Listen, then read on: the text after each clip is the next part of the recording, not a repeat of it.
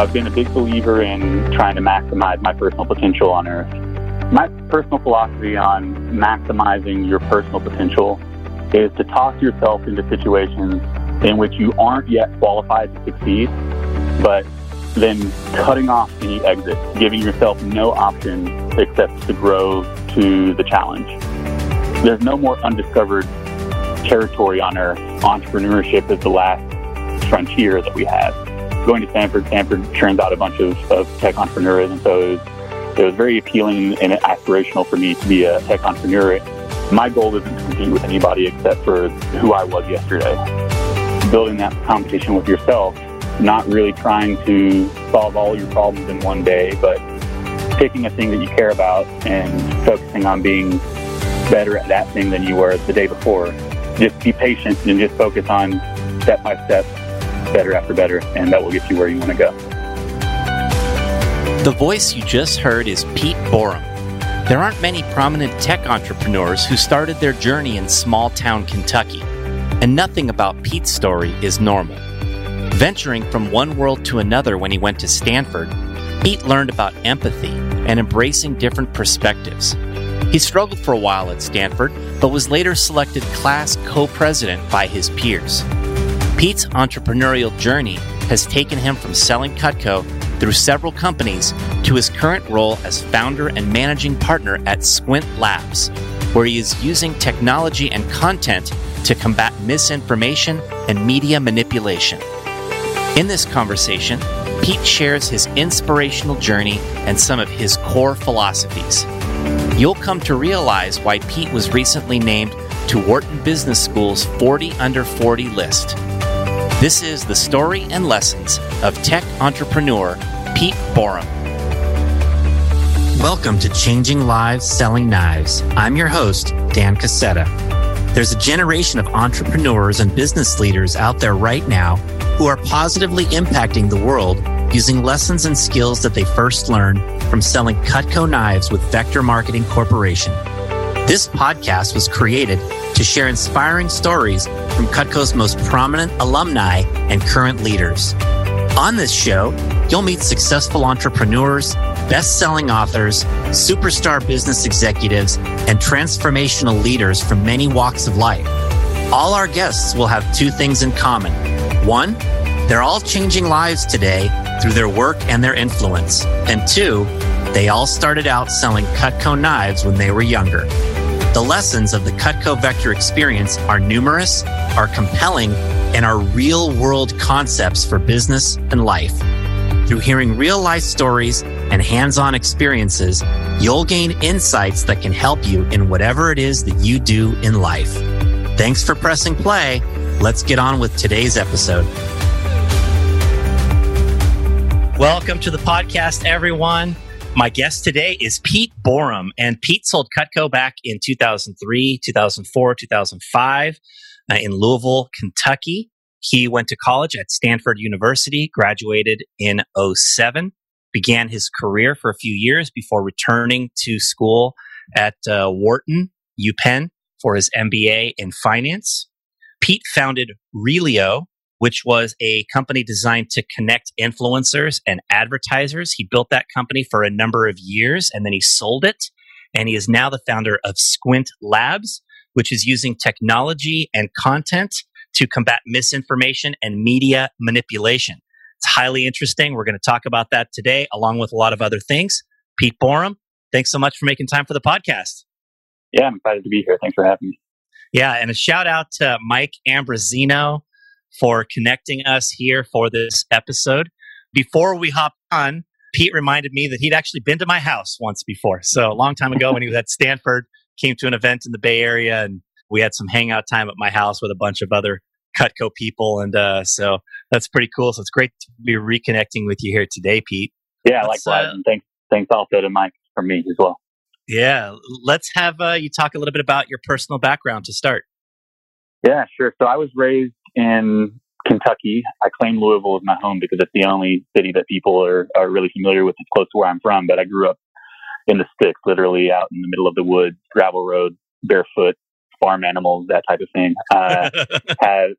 Had 6 siblings, so I'm one of 7 kids. We were poor is a relative term, but certainly, didn't have much money, didn't have a lot of nice things, had a lot of love in our family, and, was able to keep ourselves entertained with all the things that you can do in the country. But that ultimately was a good thing because it helped me to keep focused and not getting in trouble. And, I was able to get good grades and as you mentioned before, go to Stanford as a result of all of that. Yeah, fantastic. That's really cool to hear. How did Cutco come into the picture for you? I had been working as a lifeguard for a few summers in high school and then going into college. And Stanford's schedule was weird in that they don't let out for the summer until the middle of June. And so by that time, it was too late for me to be a lifeguard that summer at the pool. Looking for a job, saw an ad in the paper for some company called Vector Marketing. I had no idea what that was. And I showed up and was expecting everything but a knife selling presentation. But I was really impressed, we've all seen the presentation. We've all given the presentation, it's very high quality product. So, and there was the manager at that time was a guy named John Oberg, who is a well-known name in certain Cutco circles. And so, really liked him, really liked the presentation he gave, really felt, hey, this is something I could do. At that time, and I'm not sure if this is still the case, you had to pay money to get your first kit. It's free. It's free now, but yeah. Yeah, that's what I thought, right? So I went to my dad, and my dad was like, "This is a scam. There's no way you should do this." And I was like, "All right, well, listen." I was like, "I'll pay you back. Just front me the money."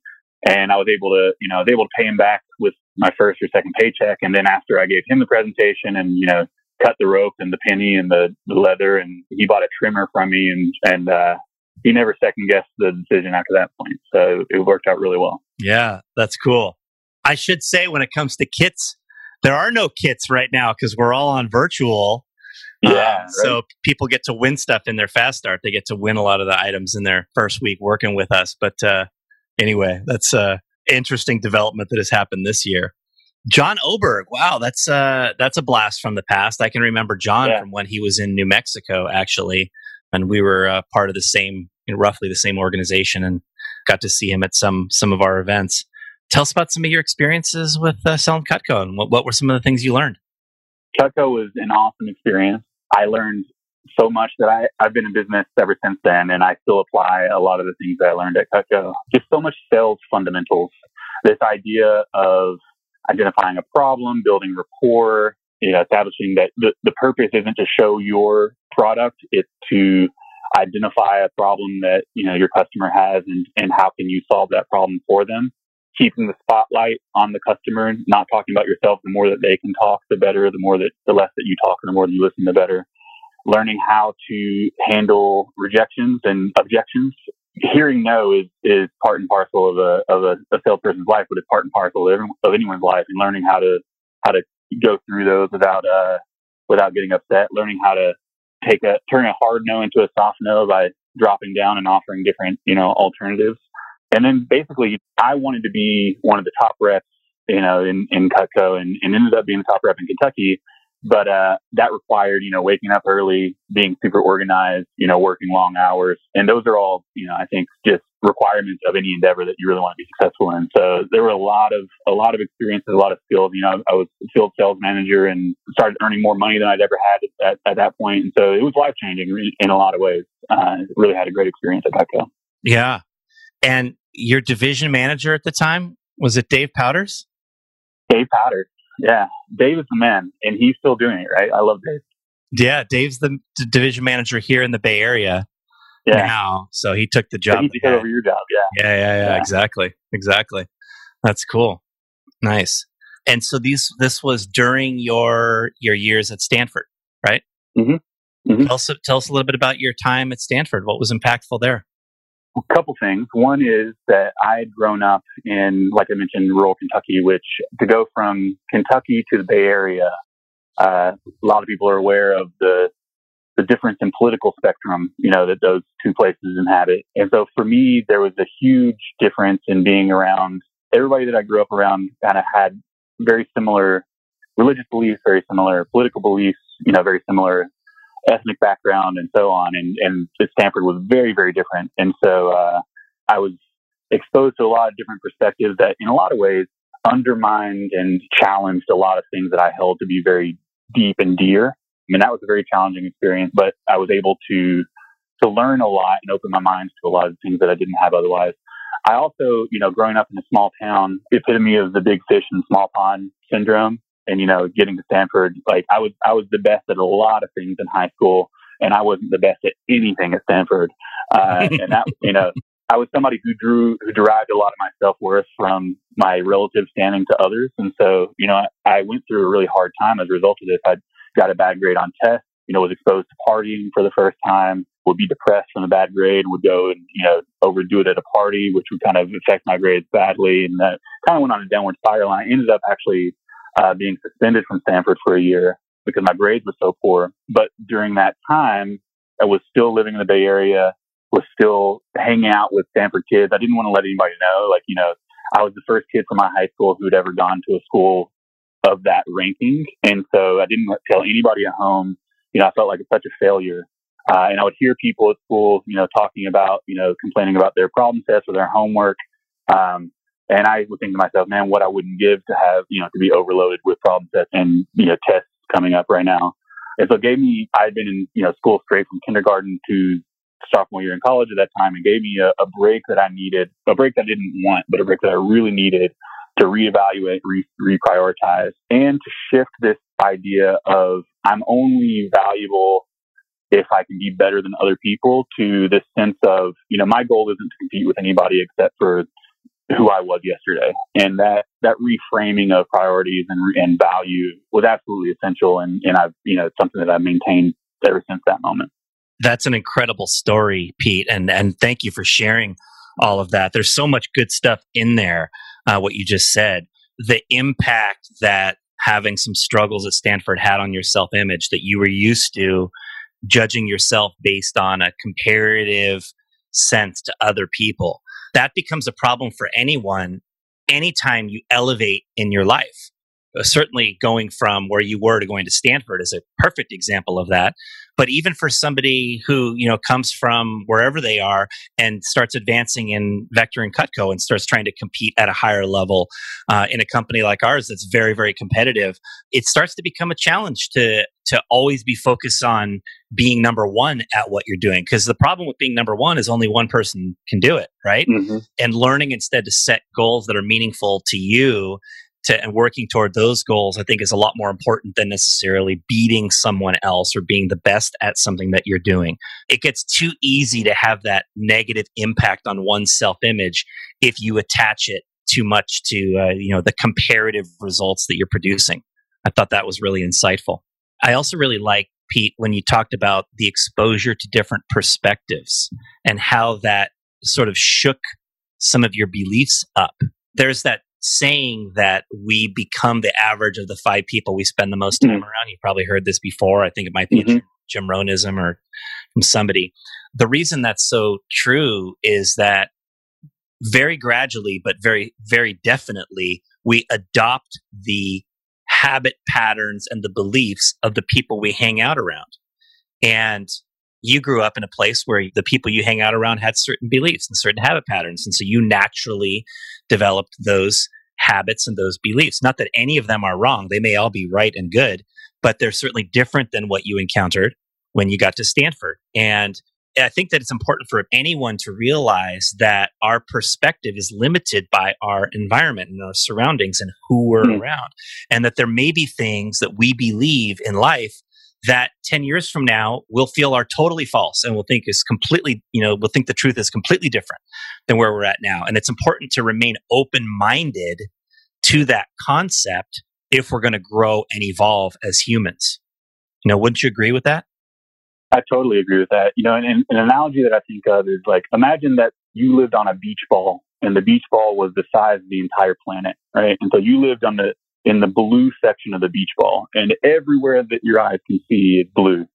And so if someone came and told you the world is yellow where I live, you would either think that they're insane or stupid or intentionally trying to deceive you. And it's only if you can take a step back and see the ball in its entirety that you have the opportunity to see actually the world isn't blue and it's not yellow. It's blue and yellow and white and green and orange and all these different things. And because the world is too complex for any one of us to be able to see it in its entirety, the only way that we can do that is by listening to people who've lived in the yellow section of the beach ball their entire lives, or in the red section of the beach ball, understanding their experiences and saying, oh, okay, like, I don't know what it's like to grow up believing the world is yellow, but through my conversations with you, I can get a better sense of what the beach ball looks like. Yeah, such a great point. It's so important to have a sense of real curiosity to get to know the experiences and the insights of other people who are different from us, and to be able to see that yellow side of the beach ball. You have to have that just genuine curiosity and interest, and a willingness to get to know others and to dig into that. So that's such a great insight that I think applies to a lot of things, particularly in this day and age right now. So, yeah. So you graduated Stanford in 2007, right? I did, yeah. And how did your career begin evolving in those first few years?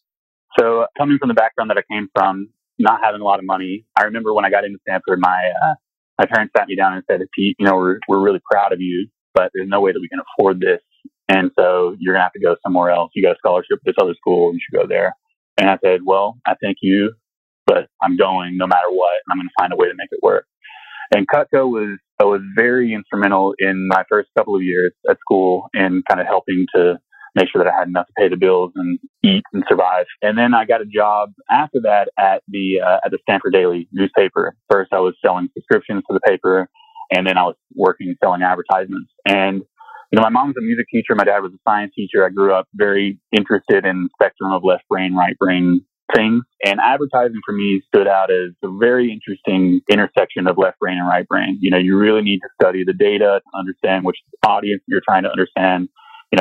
If you're placing 10 different ads, how do you know which ones are the best performing? You have to have a strong sense of analytics and numbers.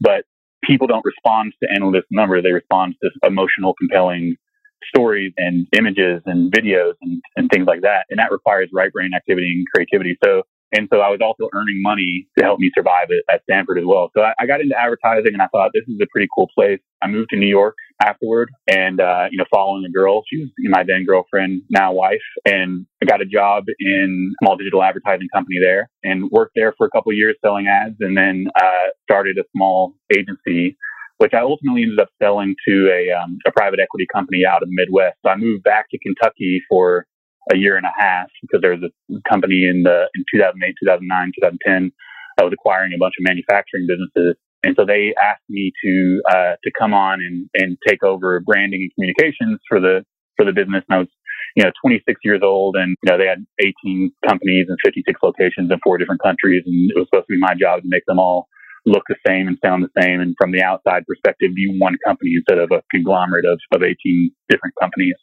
Had no interest really in moving back to Kentucky or working in manufacturing, but that challenge was too interesting to me to pass up. And so I did that for a year and a half. We're going to business school and moving back to New York. Oh, wow. Cool to hear how things started evolving for you. What made you make the decision to go back to school for your MBA? So at this company, it's called Repstone, I was working at, I was in conversations in which I was the youngest person by, if you double my age, I would still be the youngest person in the room. And so, and they were having conversations that were our manufacturing supply chain from China is intersecting with our supply chain here in the US. And we were talking about gross margins and COGS and EBITDA and SG&A. And there's this whole vocabulary. They put up a financial statement on the projector, and my eyes would just glaze over. And I thought to myself, like, this is a great opportunity that I can't fully take advantage of because I don't have the tools that I need to do so. And so I started looking at executive MBA programs. And, so Wharton had a really strong executive MBA program that I applied to. I told my boss at the time that, hey, listen, I'm interested in going to business school on the weekends. And he's like, well, if you go to Ohio State, which is where he went, then, he said he'd sponsor me and pay for it. And I was like, okay, cool. And I applied to different things, and I got into Wharton, and I told him, I was like, well, Ohio State hasn't gotten back to me yet, but I got into Wharton. He's like, forget Ohio State. He's like, you got to go to Wharton. He's like, they rejected me, so you have to go.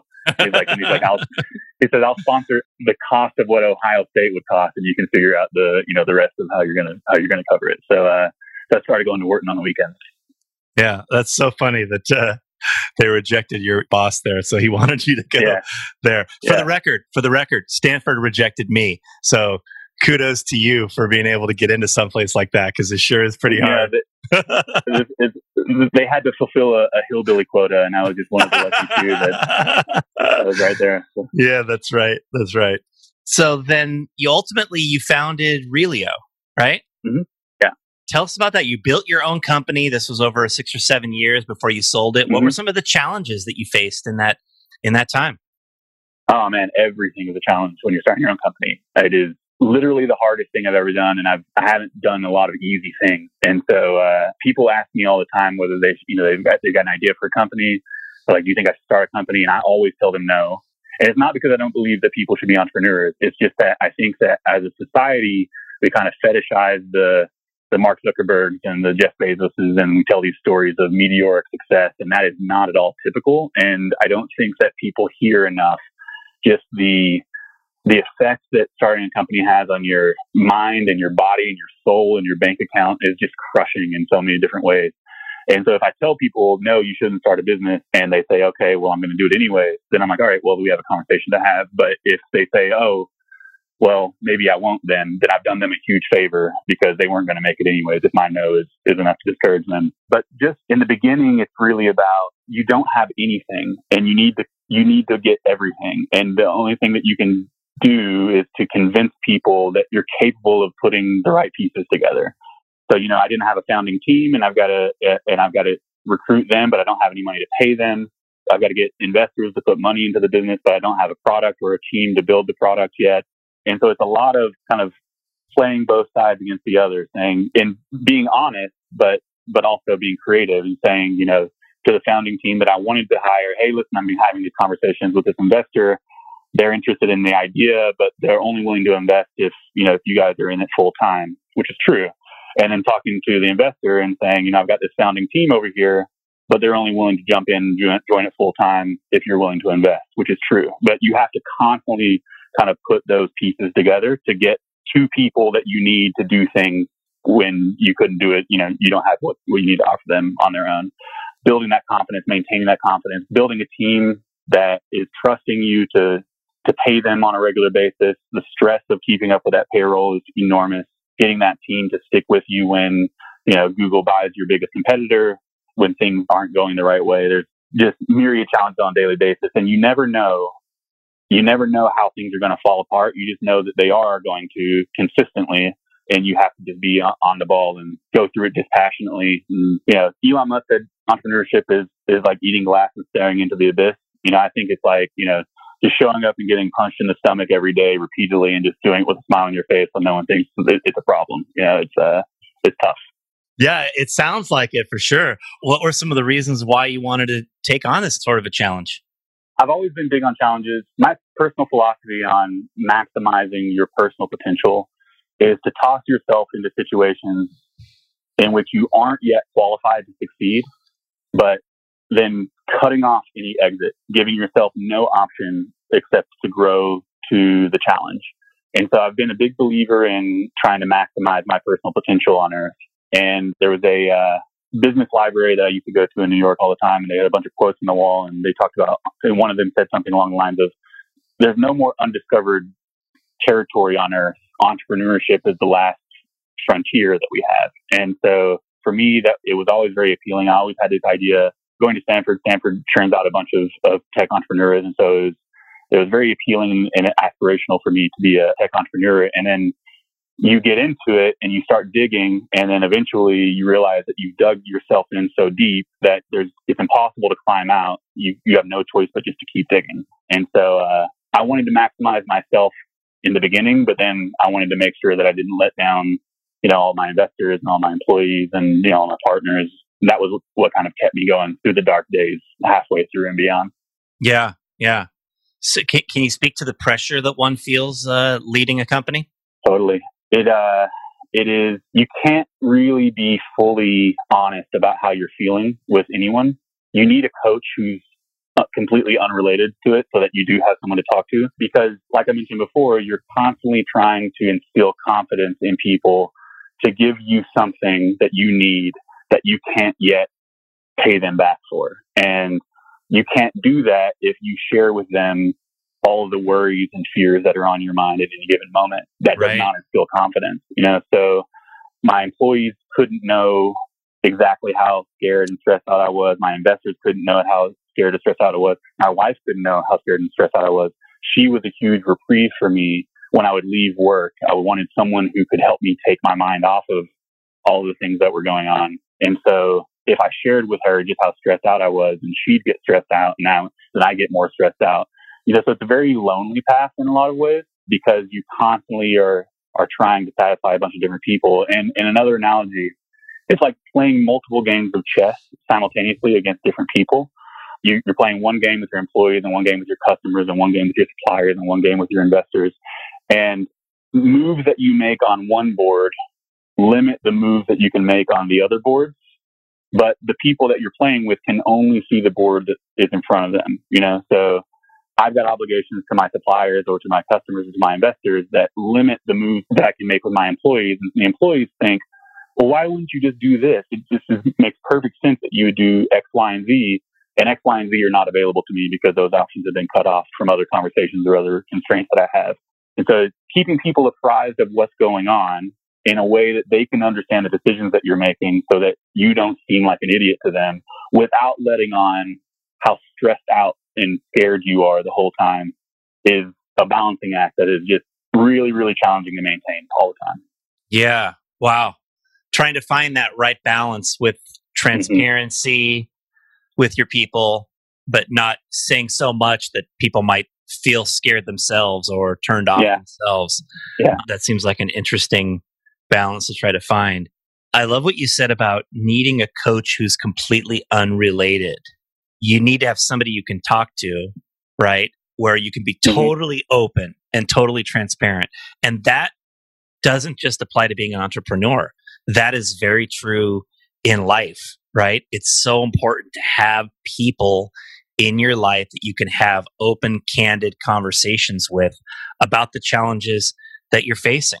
And it isn't always your family that you can do that with, because sometimes the challenges are within the family, right? And you have to be able to have some sort of outside influence that you can reach to and talk to, that can give you input, that can offer ideas and concepts and feedback and give you food for thought, right?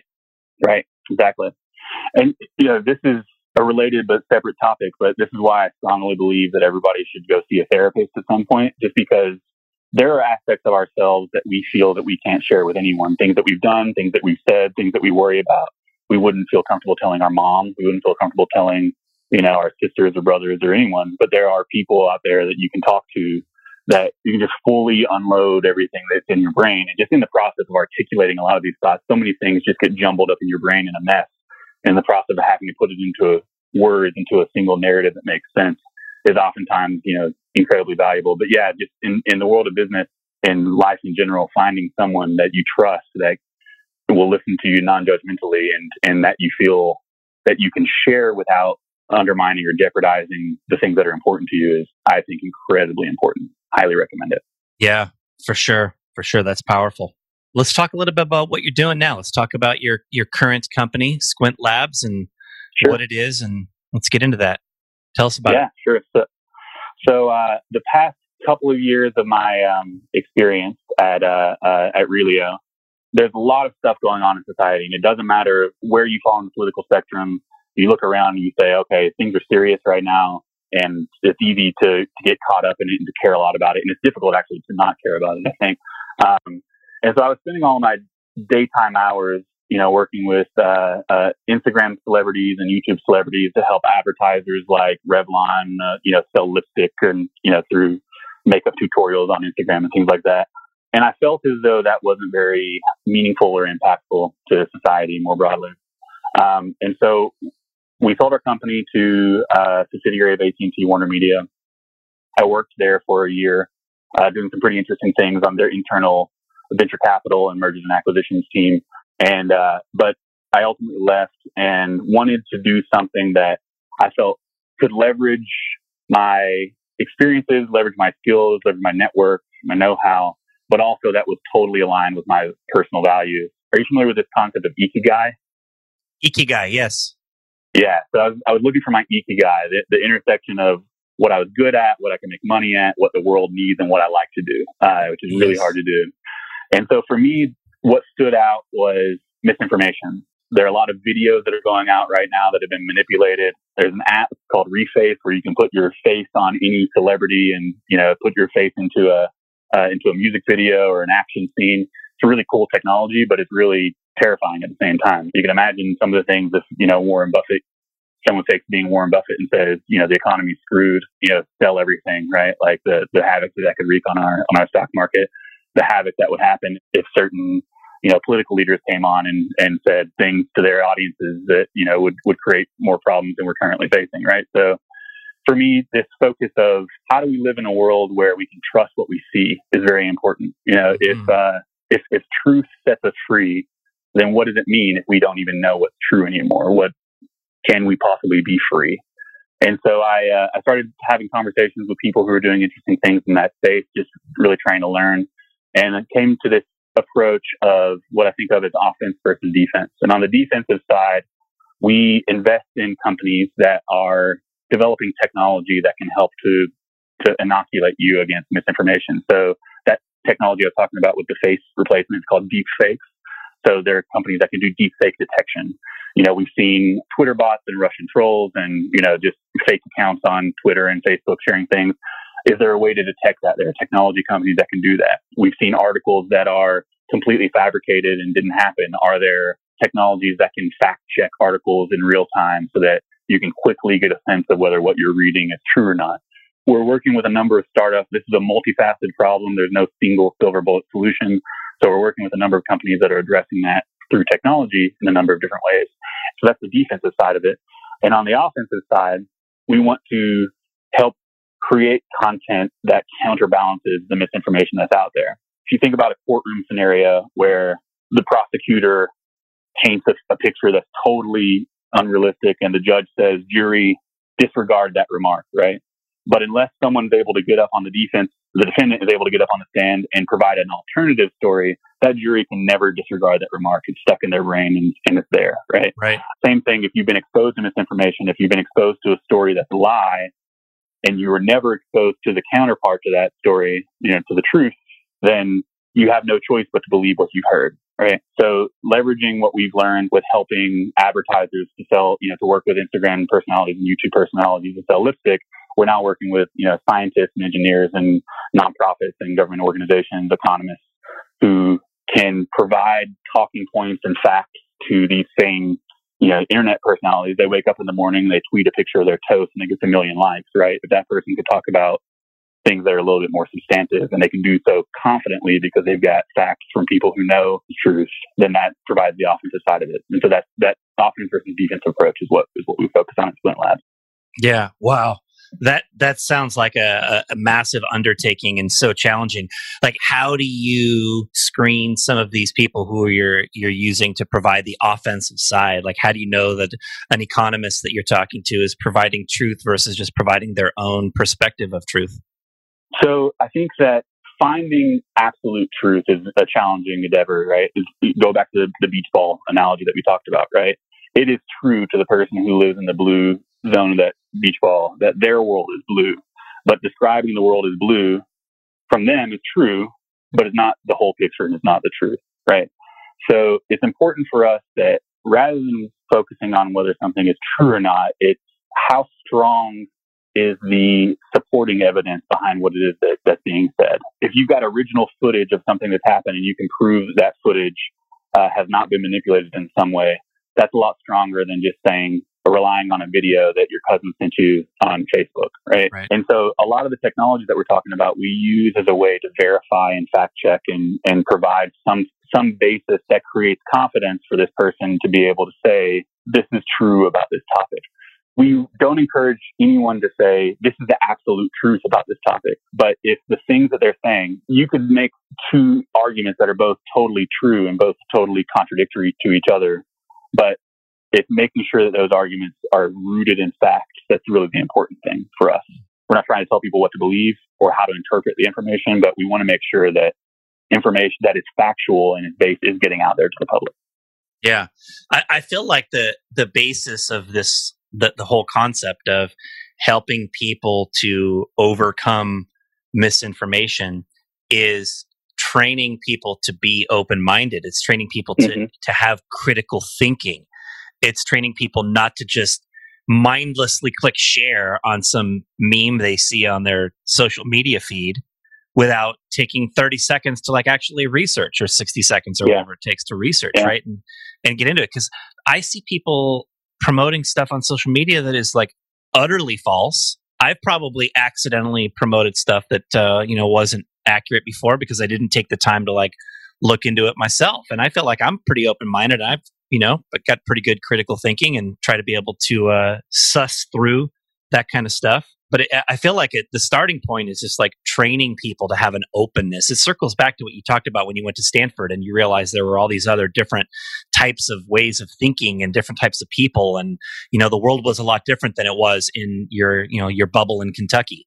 And I think that people have to start from that standpoint, that an understanding that not everything I think is accurate, and let me be open to other sides of the story. Let me always be inquisitive and ask questions and dig in and get to know.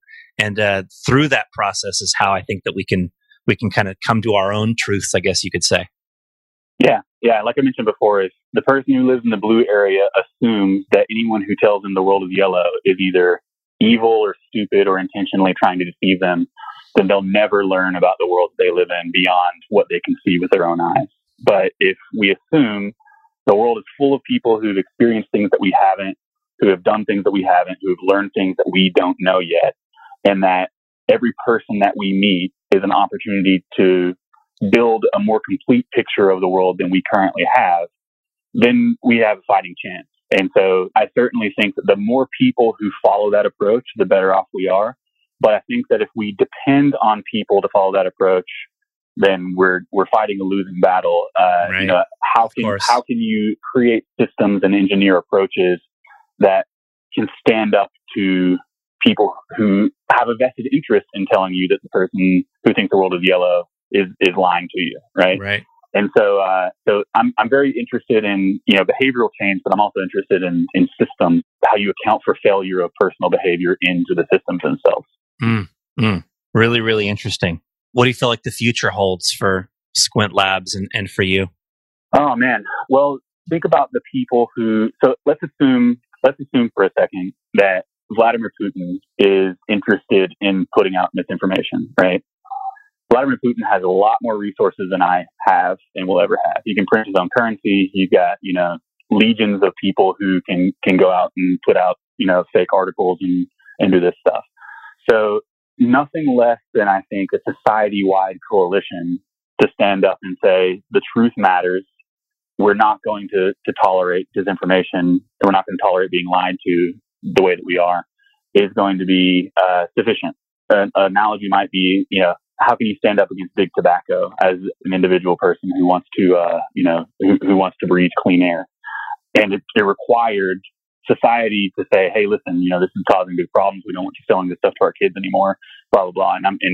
No, anybody who takes the personal choice to smoke cigarettes, that's their choice. But society should have a say in these decisions. And so for me, I'm really focused on how do we not try to solve the problem ourselves, but how do we orient the vast majority of people who value the truth, who want to be well informed, who believe that people who are spreading misinformation should stop spreading that misinformation, or that believe that we should have some recourse to protect ourselves against the misinformation.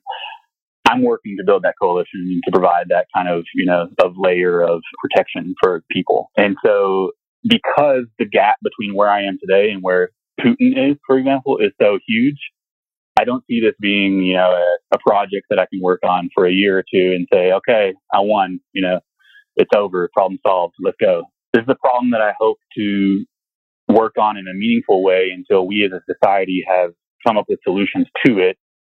And otherwise, it becomes my life's work. Yeah. Well, it sounds inspiring and definitely something that will challenge you. I know you said you appreciate challenges. This sounds like something that will challenge you for a lifetime and is meaningful and worthwhile.